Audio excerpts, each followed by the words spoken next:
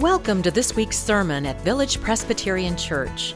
At Village, we seek to be shaped by the life of Christ, to practice authentic friendship, and serve the world. You're invited to join us at either our Mission Campus or our Antioch campus. For now, we hope you hear a word for your own life in this sermon.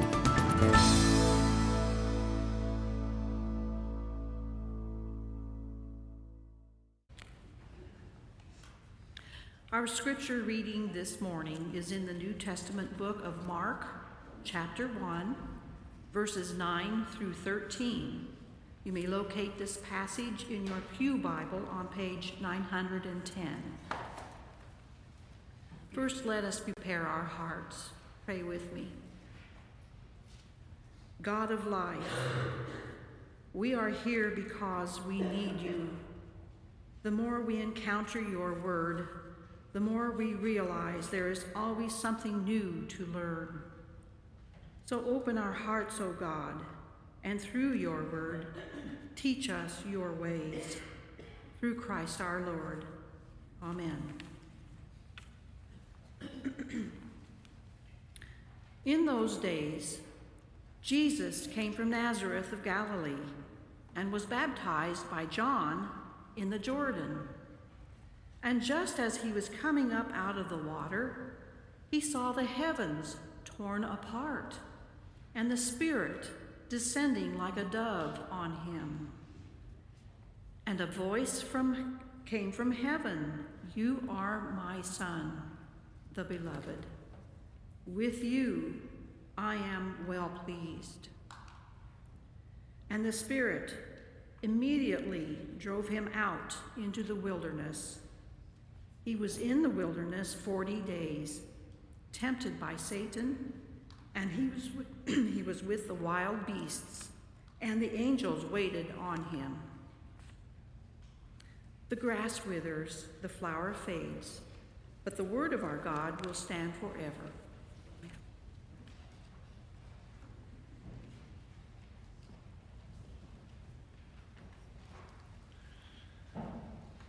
So over the next few weeks, I want to invite us to take a kind of quick walk through the four Gospels.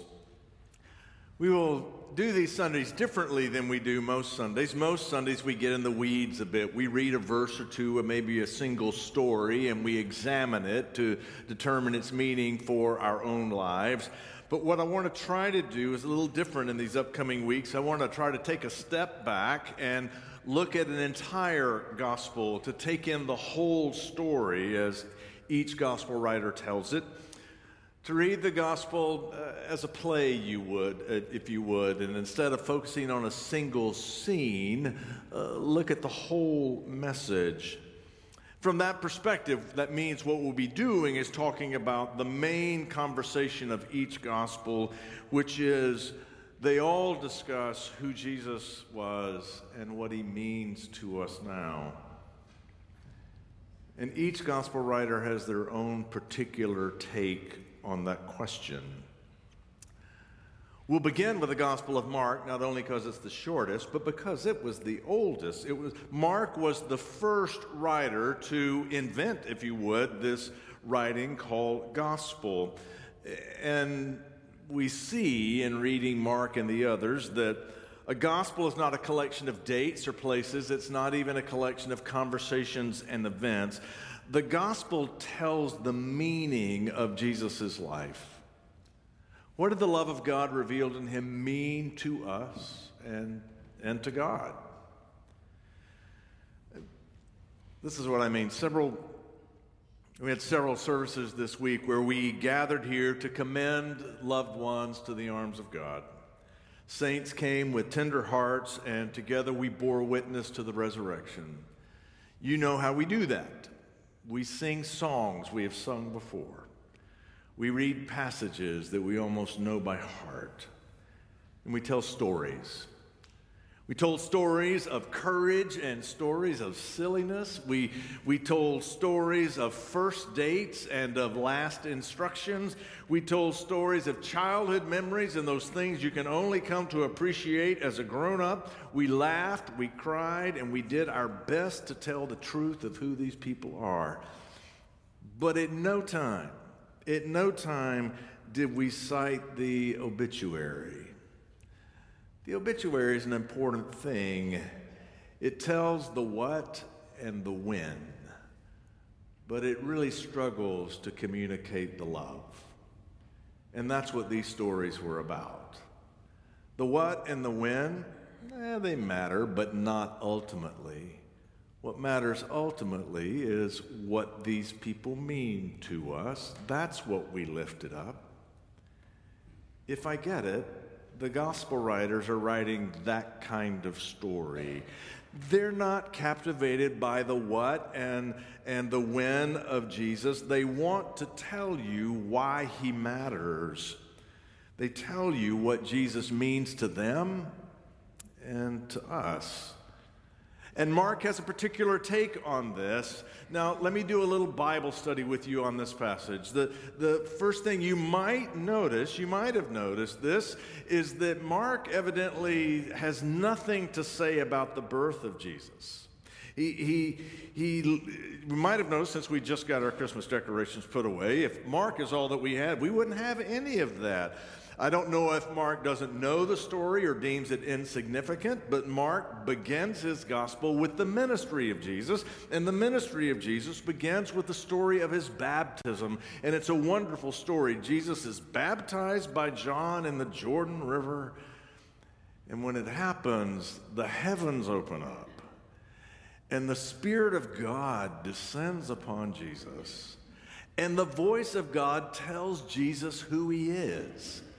God tells Jesus, "You are my son, my child, whom I love." Now, I don't know if Mark thinks this is new information for Jesus, or if it's just reaffirmation of what Jesus has always known, or maybe the voice wasn't for Jesus at all, but was for you and me, that we might know who he is.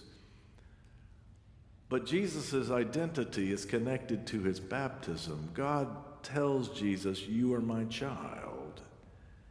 And the Spirit of God comes on Jesus. And if you notice in the text, the first thing the Spirit of God does is it says it drove Jesus into the wilderness. That's a little polite way to say it, actually. The Greek word is the Spirit threw Jesus into the wilderness, cast him into the wilderness. It's an aggressive verb. What's clear as you read the text is God did not want Jesus anywhere but in the wilderness. That's where he belongs. Now, as I read it, the wilderness in the Gospel of Mark is not something that Jesus endures and then gets out of. The wilderness is not like boot camp. That's to sort of test your mettle. No, the wilderness, Jesus, I'm not sure he ever gets out of it. He'll go to Galilee, he'll march to Jerusalem, but it's still wilderness all the way to his death. Because remember this, you know this, in the Bible, the wilderness is not really a geographical description, it's a spiritual description. When people are in the wilderness, what they're aware of is that evil has a power. In the wilderness, being faithful is hard. In the wilderness, the word and way of God can seem confusing and hard to discern. And sometimes in the wilderness, when you do discern the will and way of God, it seems hard to trust. In other words, we're in the wilderness all the time. It's where you live every day. And if that's the case, then of course, God's Spirit cast Jesus into the wilderness, because that's where we are. And in the wilderness, Jesus battles the powers of evil. He opposes anything that erodes human flourishing. In the wilderness, Jesus lifts up those who are put down and includes those who are pushed out. He battles religious leaders who make faith too small to make it about right doctrine instead of right relationships. He battles diseases that erode human living. He crosses boundaries, you know what I'm talking about, those cultural decisions, spoken and unspoken, about who is included and who is excluded, who has status and who has none. He crosses these boundaries all the time, welcoming in his day, for example, women who had been pushed out of any status or power, lifting up the impoverished, the enslaved, the poor. He even included Gentiles, folks like you and me, those non-chosen people of God. Jesus is in the wilderness his whole life, I think, until he stretches out his arms and dies. And in all of it, he's battling the powers of evil. And one last Bible study note. Mark says as Jesus is doing this in the wilderness, he is with the wild beast. Mark's the only one to mention the wild beast, and most scholars scratch their head and wonder, what is this, the wild beast? Some readers of the passage say it is an intimidating reference, that the wild beast are evidence of danger, lions and tigers and bears, oh my. But I read it a little differently. I think Mark is a student of Scripture, and so I think Mark remembers that description of God's promised day that Isaiah gives us. Do you remember it? One way Isaiah described the promised day of God is he said, the lion will lie down with the lamb, the bear and the calf and the fatling together. It's Isaiah's way of saying in God's promised day, all that has gone wrong will be made right, and none of God's creatures will fear each other. I think what Mark is telling us is that in the ministry of Jesus, Jesus enters the mess of the world, and now and then gives us a glimpse of God's promised day, of the life that God intends for us.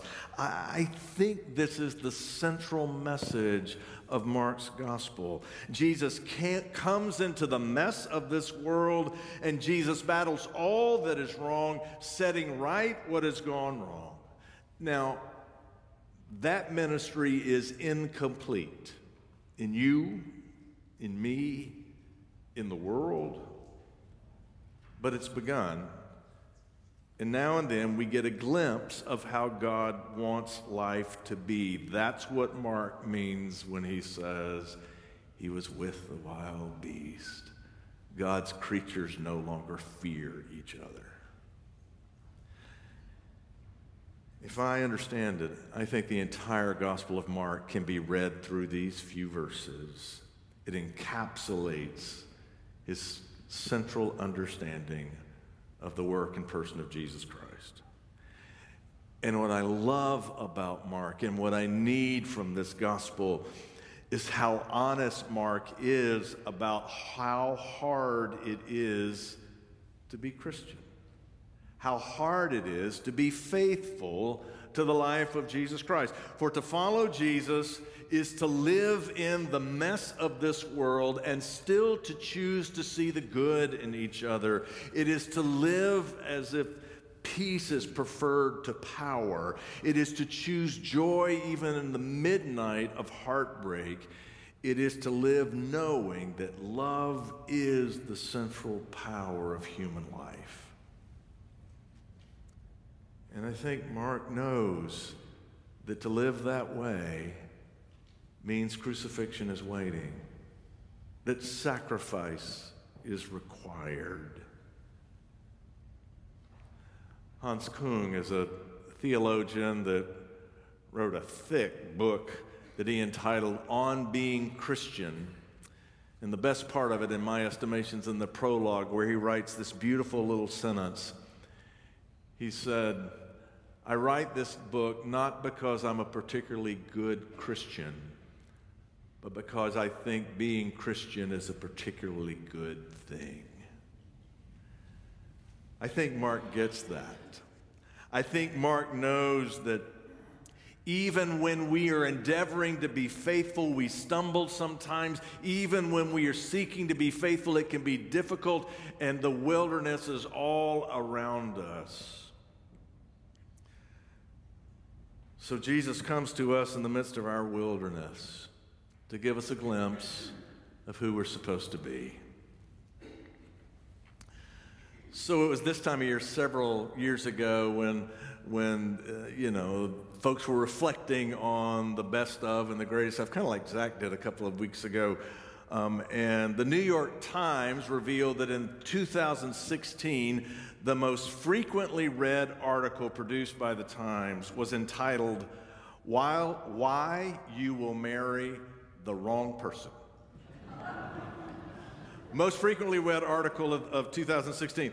The author said, look, we're all complex human beings. We're a mixed bag, and we look completely normal until people get to know us. And he said, so we stumble on our first date, because on our first date, we're endeavoring to impress the other with how grounded and put together we really are, which inevitably misleads this person because it's not going to be the truth of who we are. So he suggested a more fruitful and honest conversation on a first date might begin like this. You say, look, I'm crazy like this. How are you crazy? So if that's your lead, I'm not sure there's a second date, okay? I'm not sure. I'm not sure you need to order dessert, actually. I don't think it's getting there. But I get why so many people read the article. I do. Because we know it's true. We're all a mixed bag. I mean, we may look like we've got it all together, but we stumble. We know that we're a mix of beautiful and broken, of faithfulness and fear. And we know that the wilderness of this world is not only out there, but there's a good share of it in us as well. And sometimes we just want honesty about it. And when you do, Mark is a great conversation partner, because he's honest about when it comes to being faithful, it's hard.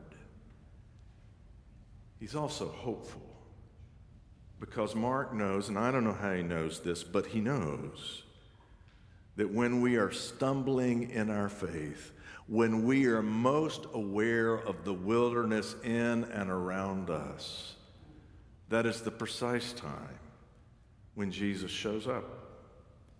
And where sometimes, even from that vantage point, we get a glimpse of the life God intends for us, and the wild beasts are with us.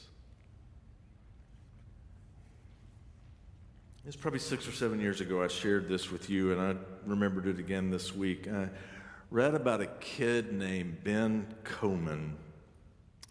He ran cross country in high school in upstate South Carolina.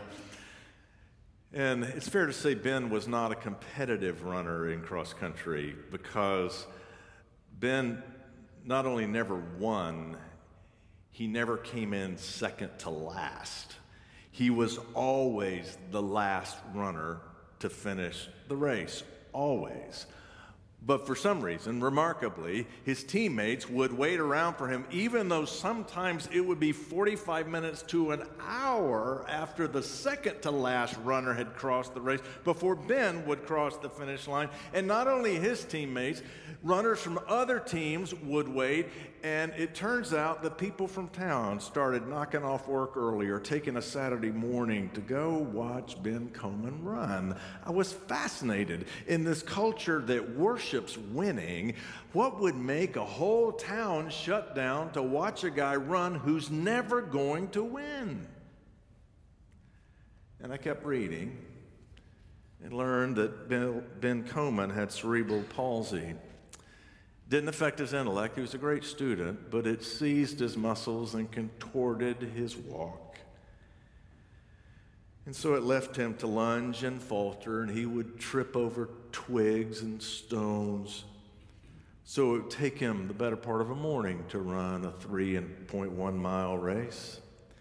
And then almost every time he fell, and when he fell hard because he couldn't catch himself. So by the time he got to the finish line, he was often bloodied about the knees and elbows. And there would be everybody waiting. And it said all of the runners would then go back on the course. And as he crossed the finish line, they would run across the line with him. And grown men from town would watch, twisting their jaws, trying to keep tears in their eyes and off of their cheeks. And why do you suppose it is? The whole town is going to turn out to watch a kid run who's never going to win. I can't be sure, but if I had to guess, I think they watch him because they identify with him. I think they watch him because they're so much like him, or maybe want to be like him, because we know that when it comes to doing the important things, we're not always particularly good at it. But Ben Coman shows us you don't have to be particularly good at it to do a good thing. And in the journey to be faithful, we can sometimes feel more than a little clumsy and spastic about the heart and soul. So they watch a guy who reminds them to stay in the race. That you're in it not because you're particularly good at it, because it's the good thing to do. Now look, it's still kind of a new year. I know that's an artificial mark of time, I know, but let's use it to remind ourselves that life is about staying in that race. And there are times when it's hard. There are times when you and everything you see feels like wilderness. But that's sometimes where God does God's best work. So stay in the race, because Jesus has come to our particular wilderness to show us who it is God intends us to be. And to follow him is challenging. It's knowing that even in the mess of the world, we'll choose to see the good in each other and in ourselves. Even in the mess of this world, we'll choose to live as if peace is preferred to power. And we'll choose joy even in the midnight of heartbreak. And we will live knowing that love is the crucial human power. And when we live like that, even stumbling through that, who knows? Sometimes we will get a glimpse of the life God intends. And the wild beast will be with us. And the children of God and the creatures of God won't be afraid of each other anymore. Pray with me. Gracious God, we believe. Help our unbelief. In Christ's name we pray. Amen. Thank you for listening to this week's sermon at Village Presbyterian Church. Learn more about us at villagepres.org, and we invite you to join us again next week.